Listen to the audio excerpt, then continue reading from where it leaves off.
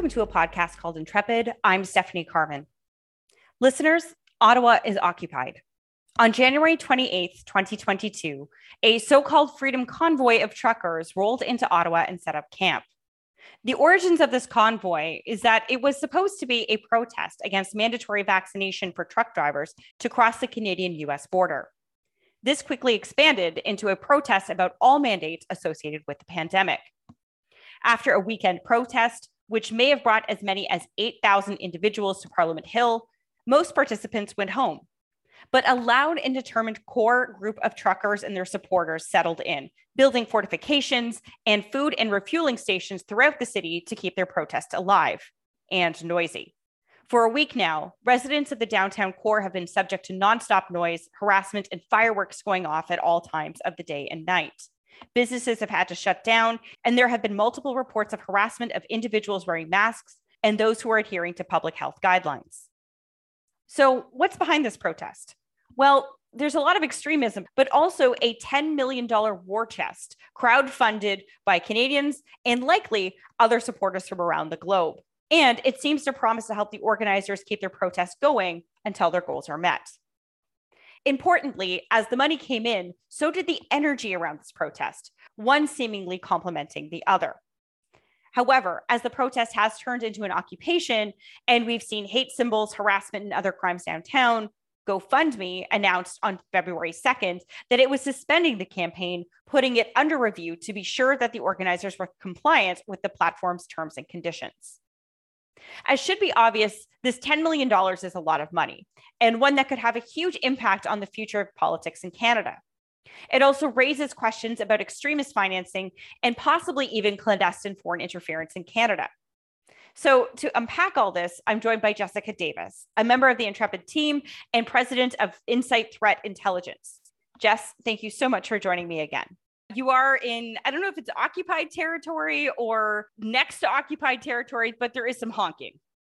Thanks for having me, Steph. I think I'm proximate to the occupation. Okay, that's good. It's nice to know that you're safe. So this movement, I think it's just worth stating that, there's been a lot of people talking about how this is a democratic movement. It's a movement of peaceful protesters. And, being in Ottawa, I think we can argue that it's really anything but. It's a very loud movement and appears to have been organized by a number of individuals with fairly distasteful, I'm just going to use the term distasteful, or extremist backgrounds. This includes Tamara Litch, who was part of the Yellow Vest Canada movement and is now part of the Maverick Party, which is a Western separatist party. BJ Deichter, I believe his name is. I may be saying that wrong. Deichter. He's made Islamophobic remarks in the past and has appeared with Maxime Bernier, and Pat King, who's also formerly of Yellow Vest Canada and has engaged in rhetoric describing things as white genocide. And in December of 2021, talked about solving Canada's political problems with bullets, right? These are not normal aggrieved Canadians. These are people who hold fairly conspiratorial worldviews. Some of them were behind the 2019 United We Roll convoy, which was there. It was much, much smaller, much less successful. But they've also been trying to engage in multiple kinds of convoys over time. It just seems to be the timing of this kind of as we enter into the third year of the pandemic. It seems to have caught fire in a way that other previous attempts haven't. And so, we saw this kind of protest which occurred on the weekend. It was relatively peaceful, but we saw, let's be honest, hate symbols. We saw swastikas. We've seen Confederate flags. We also saw a 3%er flag, the 3%er of course, being an actual listed terrorist entity in Canada. So, again, we shouldn't be that surprised that a rally organized by extremists has extremist elements in it and has now seemingly moved into an extremist kind of tactic in the sense that it's no longer really about democratic process. It's about actual harassment of individuals who live in Ottawa, downtown, and who have put forward some fairly odd ends. So, for example, there was a memorandum of understanding which called for the dissolution of the government, the formation of a self-appointed citizens council that would involve the Senate and the Governor General. It's not hard to find online. It's there. You can read it. I don't recommend it. We have seen over the course of the past week, people who are wearing masks, they're harassed. We saw a homeless shelter be harassed. A women's shelter is currently undergoing harassment, with some of the individuals in that shelter having to leave and go to hospital. Businesses have been attacked. The Rideau Center has been shut down now for a week. There's been fireworks. There's been a lot of honking. It's really the honking that I think is just keeping everyone up at all hours. But even today is February 4th, we saw some odd announcements. The OPP declared that the Line, which is one of the anti-vaccination, anti-lockdown movements, has been sending people USB keys with malware on it, which is a fairly odd turn. We don't know exactly who's behind it, but it may be the case that people are resorting to cyber means in order to make their point across. So all of this may not have been possible without the GoFundMe, right? And that was a lot of an introduction there. But I think what's really important to say here is that all of the activity that we've seen over the past week was really perhaps injected with an energy that came from the fact that GoFundMe was able to raise $10 million. It was promoted by Donald J. Trump, Elon Musk, Joe Rogan, the actor Rob Schneider, who apparently is still around. And we were watching this as it went from a few $100,000 through to 10 million. And it really is something. So I thought we would walk through this today because you've been doing a lot of really interesting work on threat finance and how that may play a role in what's actually happening here in Ottawa. So the first question I have for you, and maybe this is pretty basic, but let's just get everyone to the same level here. What is crowdfunding? So crowdfunding is the process of basically raising funds through a call to the public, to your friends, to your family members to contribute money to a cause. There are platforms now that exist specifically for this. So GoFundMe is one of them. Give, Send, Go is a specifically Christian one that exists. We've also seen other ones like Indiegogo that are raising money more for like business purposes. Ultimately, it's this sort of way that people who maybe don't have access to big networks of friends and family can get access to a worldwide network of people who might be interested in donating to their cause. I want to say off the top, though, that the vast majority of crowdfunding campaigns, including GoFundMe, are for legitimate causes that are, really important human interest things like, paying your medical bills. That's particularly common in the United States. For actual charitable purposes, charities, like registered charities in Canada, raise money through crowdfunding websites and all these kinds of things. So that's sort of what crowdfunding is in a nutshell. And in this case, it's been really used for a bit of a different end. And I want to apologize ahead of time that if you hear honking or outside noise and stuff, I am within the environs of the great honking, as Justin Ling likes to call it. I was going to say your listeners, I can hear it. I don't know if our listeners can, but it's right. It adds to the ambiance of this particular podcasting under duress. It's great. So I think that's a really important point that you raise, the fact that the vast majority of the crowdfunding that we see is usually for things like, helping bereaved families, helping, people pay their medical bills or other kinds of tragedies. Actually, the largest GoFundMe ever, I believe, was about the hockey bus crash a few years ago. And I think that raised over $14 million. So this is actually the second largest in Canadian history, but that it doesn't really speak to the kinds of activity you would normally see on the site. But now, that being said, do we normally see crowdfunding being used to support extremist causes? There's not a ton of evidence of crowdfunding, and particularly crowdfunding platforms being used to support extremist causes.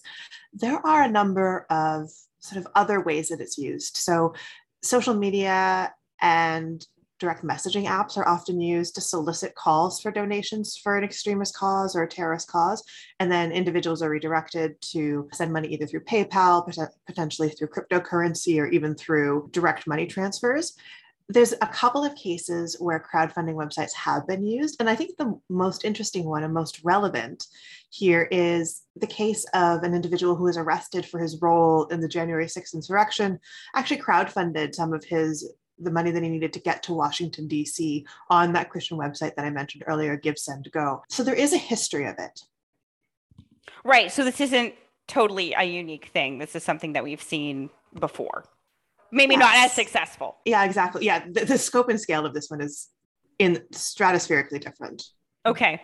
So we have seen some, commentary about the fact that a lot of this money isn't just Canadian. I mean, it's very rare, I think, that any Canadian political cause raises $10 million, right? Like, Yeah. I think actually $10 million in 2 weeks, that actually, if I'm not mistaken, it actually beat out what all the political parties in Canada raised combined at the federal level in Q4, right? It actually beats that. So the fact that there is some foreign money here isn't that surprising. And given the kind of foreign support that we've seen, Donald Trump today, of course, spoke out about it again. We shouldn't be that surprised that there's foreign money here. But I mean, does it matter if this money is coming from a foreign source? So there's two things here. So the first one is we actually don't know that there's foreign money here. I strongly suspect that there is, and some of the donors have indicated that they're donating from outside of Canada, but GoFundMe has no identity verification that happens on their publicly available information. So I can say that I donated from whatever country I want or Mars, and that's what's going to appear in the comment section. The only people who know where the money actually came from are GoFundMe and their payment processors. I think in this case, it's either Stripe or PayPal, because they're the ones who see the transaction details. So, doing any analysis and relying on that publicly available information on the front end is it's really unreliable. Now, we know that I think it was the chief of police of the Ottawa Police Service said that they were aware of foreign funding for the Convoy protest, and specifically, I think, indicated that it was from the United States. However, again, there were lack of details, lack of specificity there that make me wonder if they were perhaps just relying on the GoFundMe publicly available information, which, again, not reliable. The second piece of it, though, is it possible that some of this money is coming in from overseas? And I think that this is a very important hypothesis to explore. The scale and the speed with which this campaign raised money is just unprecedented. If this money is actually all coming from within Canada, that demonstrates a level of support for this movement that would be, frankly, truly astonishing and not represented in any of the political polling that we've seen.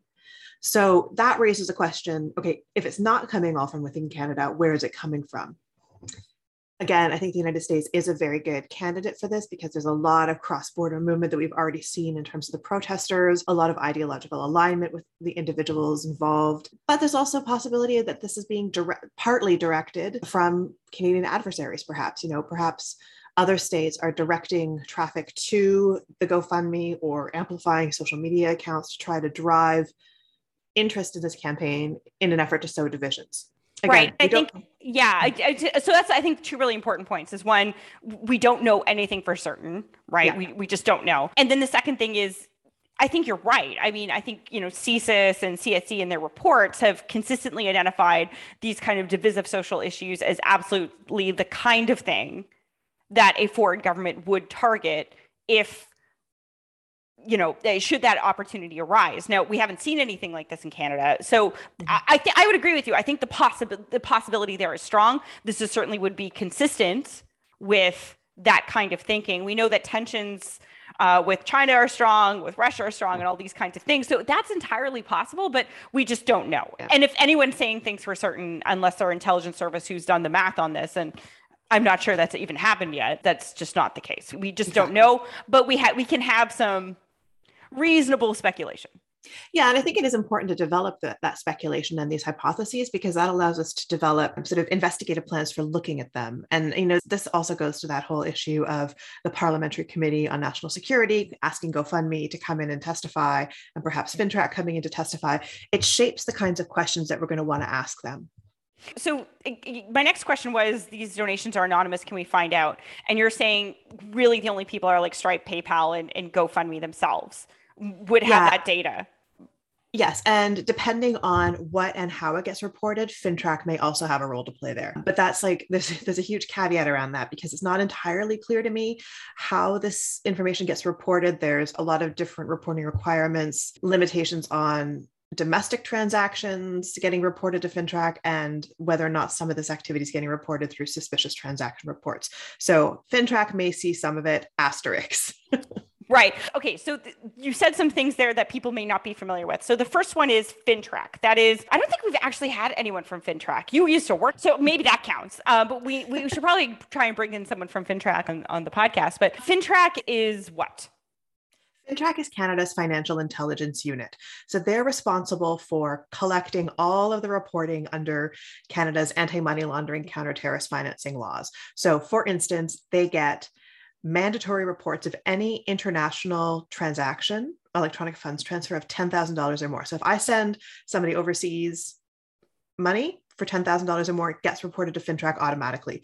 They get suspicious transaction reports. So if a bank decides that whatever I'm doing is really dodgy, they can send a report to FINTRAC and say, Jess is being really dodgy. They get a number of other reports that we won't go through in detail just because it's a lengthy list, but that's really their role, is to collect and analyze that information, and then they disseminate it to law enforcement and security services.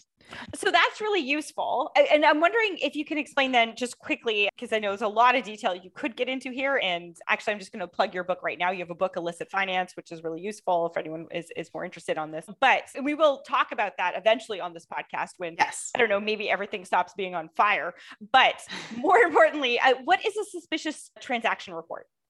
So the suspicious transaction report is really the cornerstone of our anti-money laundering counter-terrorist financing regime, in that it allows reporting entities, so like banks, money service businesses like Western Union, PayPal, all of these reporters, to tell FINTRAC that they think something is happening that maybe isn't quite right. So this could involve something like terrorist financing, it could involve money laundering.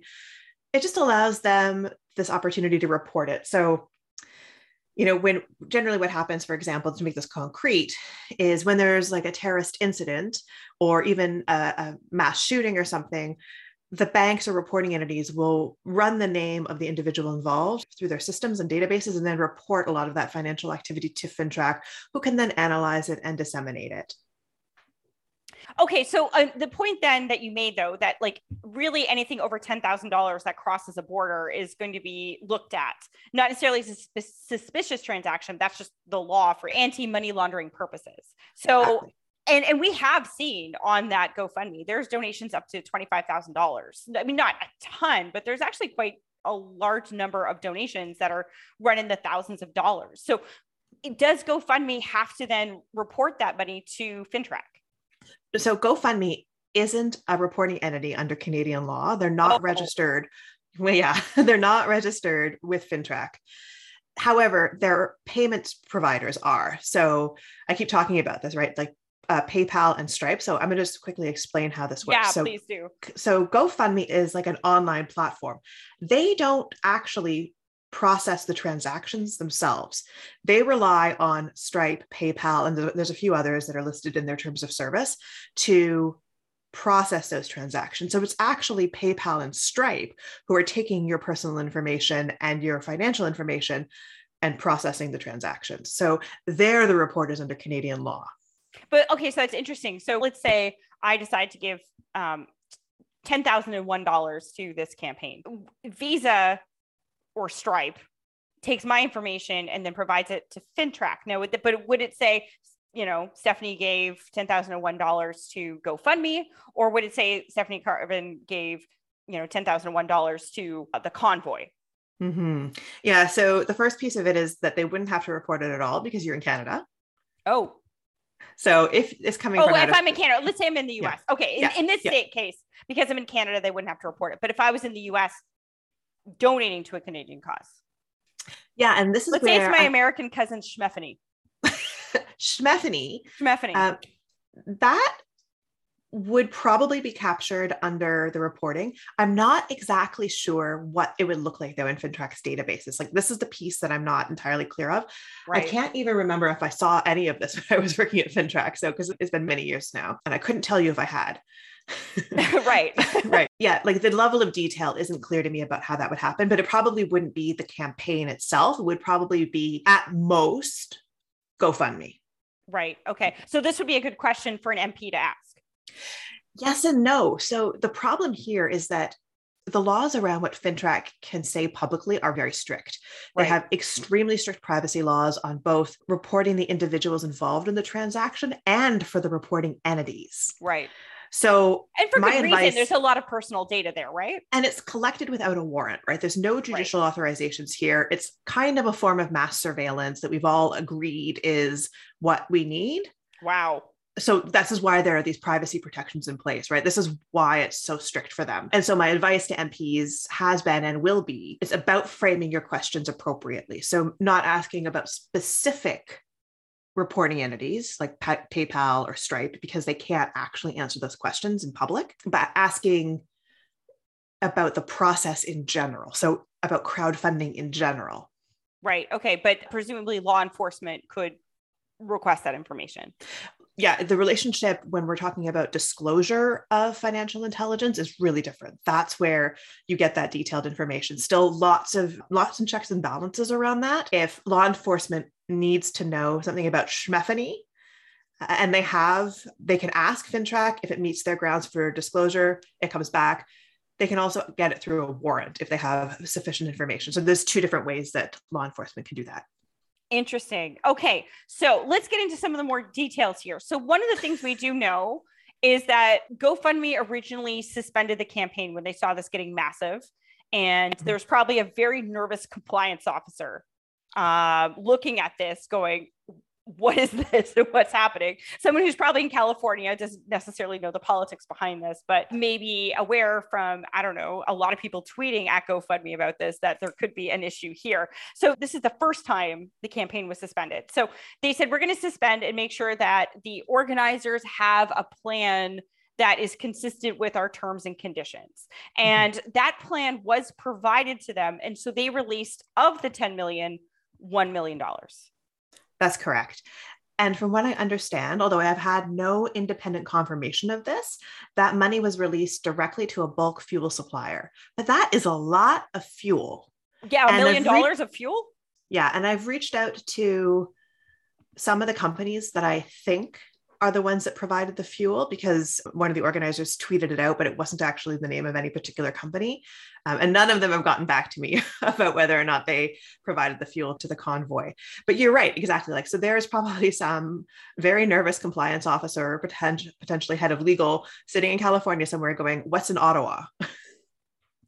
So that's interesting. That was released directly to I mean, that would make sense. You're giving it to a company, you know, it's not going to go fund things that you can't do. So yeah, but that raises like a whole other questions that I don't know if we can get into. Like, you know, did everyone just fill up at one location, or were there multiple locations where they could fill out? That boggles my mind.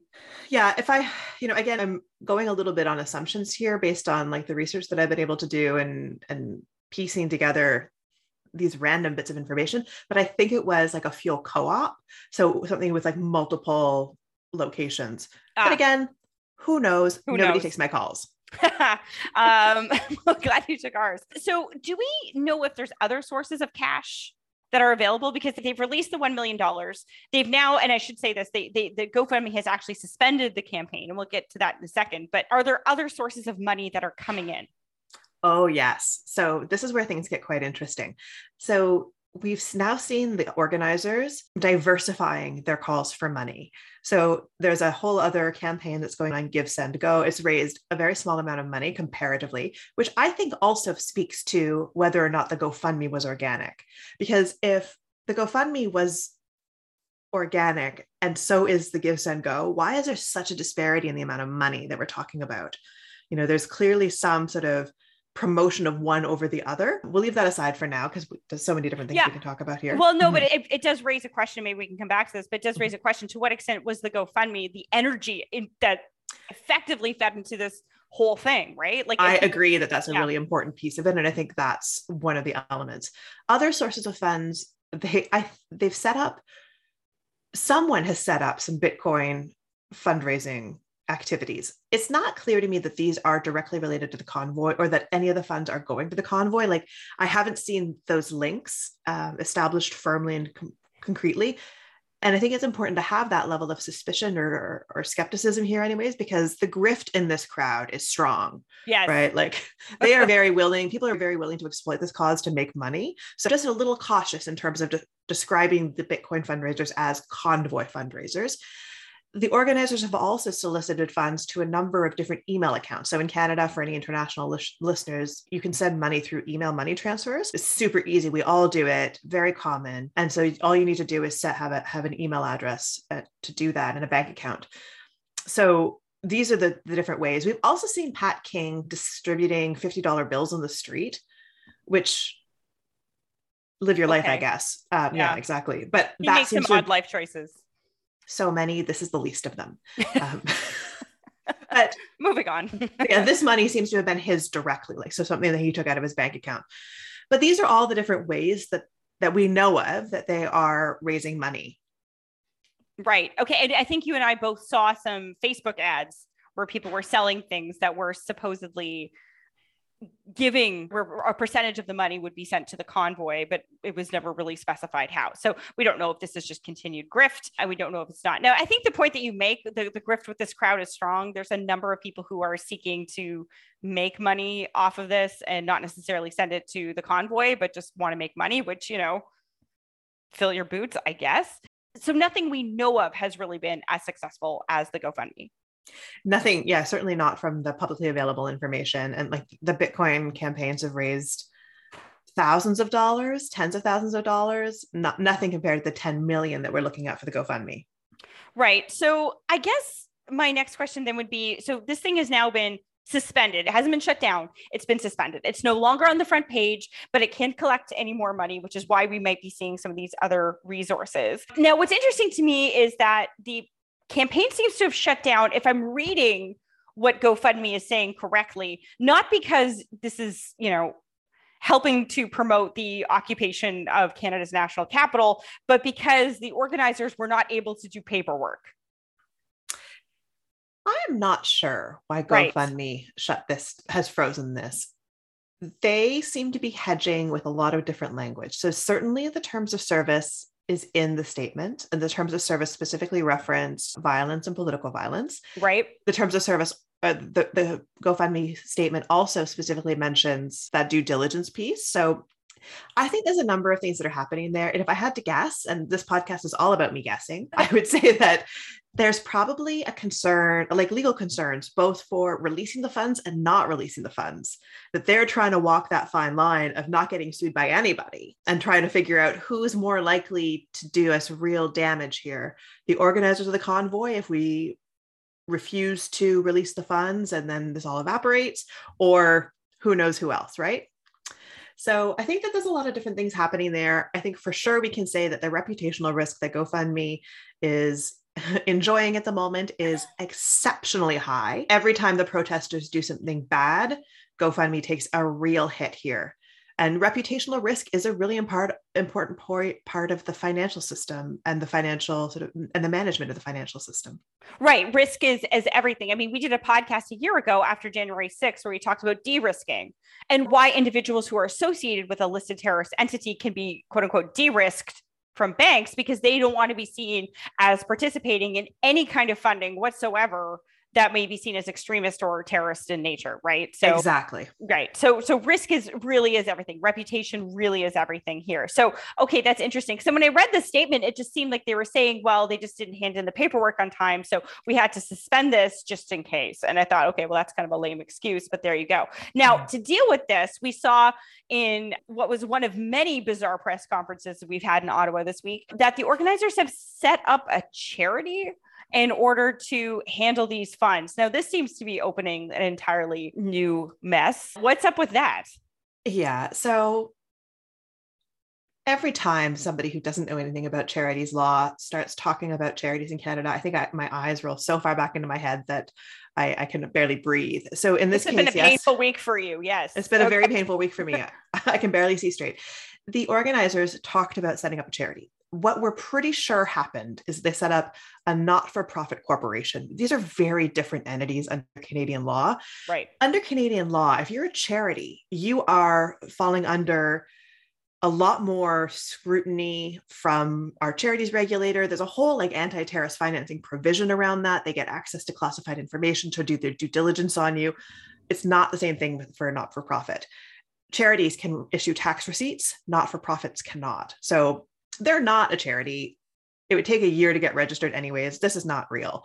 They are, from what I understand, a not-for-profit. I'm still trying to figure out what the name of that not-for-profit is. I've done some basic searches and haven't come up with it yet. Maybe the database hasn't been updated.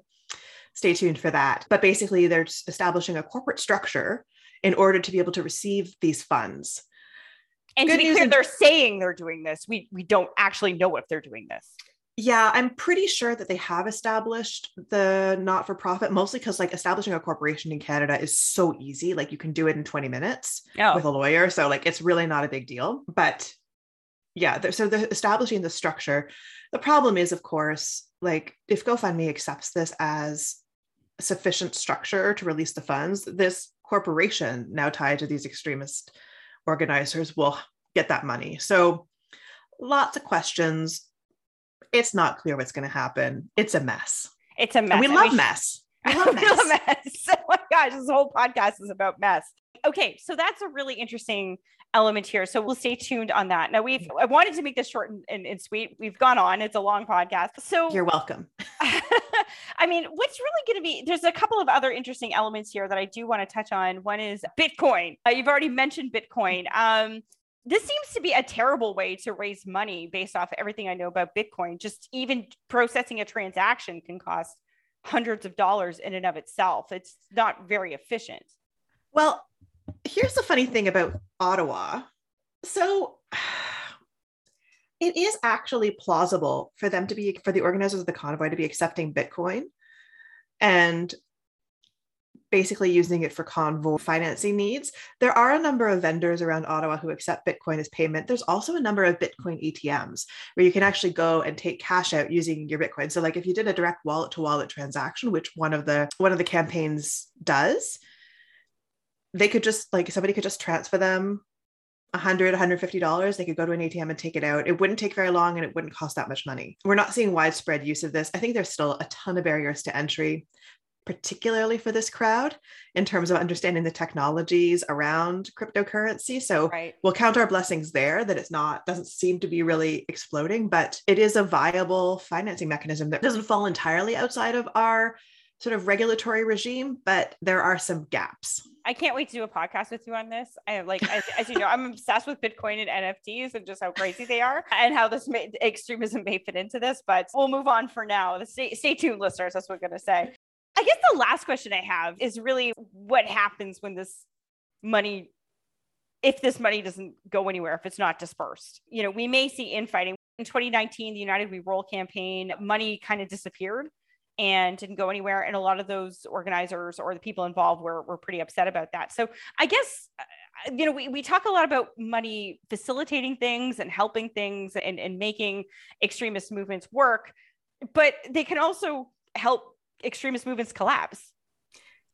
Yes, money is a facilitator for extremist activity, but you're right. It can be the thing that breaks groups and movements apart. We see it all the time in the terrorism space where there are people who, you know, siphon money off from a terrorist organization and just disappear. It causes a lot of infighting in terms of how funds are used. And I think the same thing is true here, especially when you're talking about like life-changing money. Like $10 million in Canada is like even $1 million in Canada is life-changing money. So, you know, this is, I think we're going to start to see people trying to position themselves as the leaders and the rightful beneficiaries of this money because it could be so impactful for so many of them.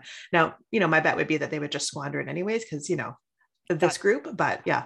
It wouldn't. Okay. Well, I mean, this isn't over yet. We may have more to say about this on the podcast coming up soon. So, but right now, I think we'll leave it at that. And I just want to thank you for taking the time to really walk through these issues in depth. We do what we do here in the nerdiest way possible, but that's because we want to break down these ideas, concepts, and try to figure out where all this is heading. So, Jess, I just want can you plug your book and your Substack? Yeah, absolutely. So my book is Illicit Money, Financing Terrorism in the 21st Century. That just came out last year. It's with Lynn Reiner Publishers. And my Substack, where I'm doing a lot of the in-depth and fully sort of cited and facted analysis on convoy finances, is Insight Intel at Substack. So you can find it through my Twitter, through my website, through Substack itself. Great. Thank you so much, Jess, for coming on, and good luck with the great honking. Thank you so much, Steph. Great to talk to you.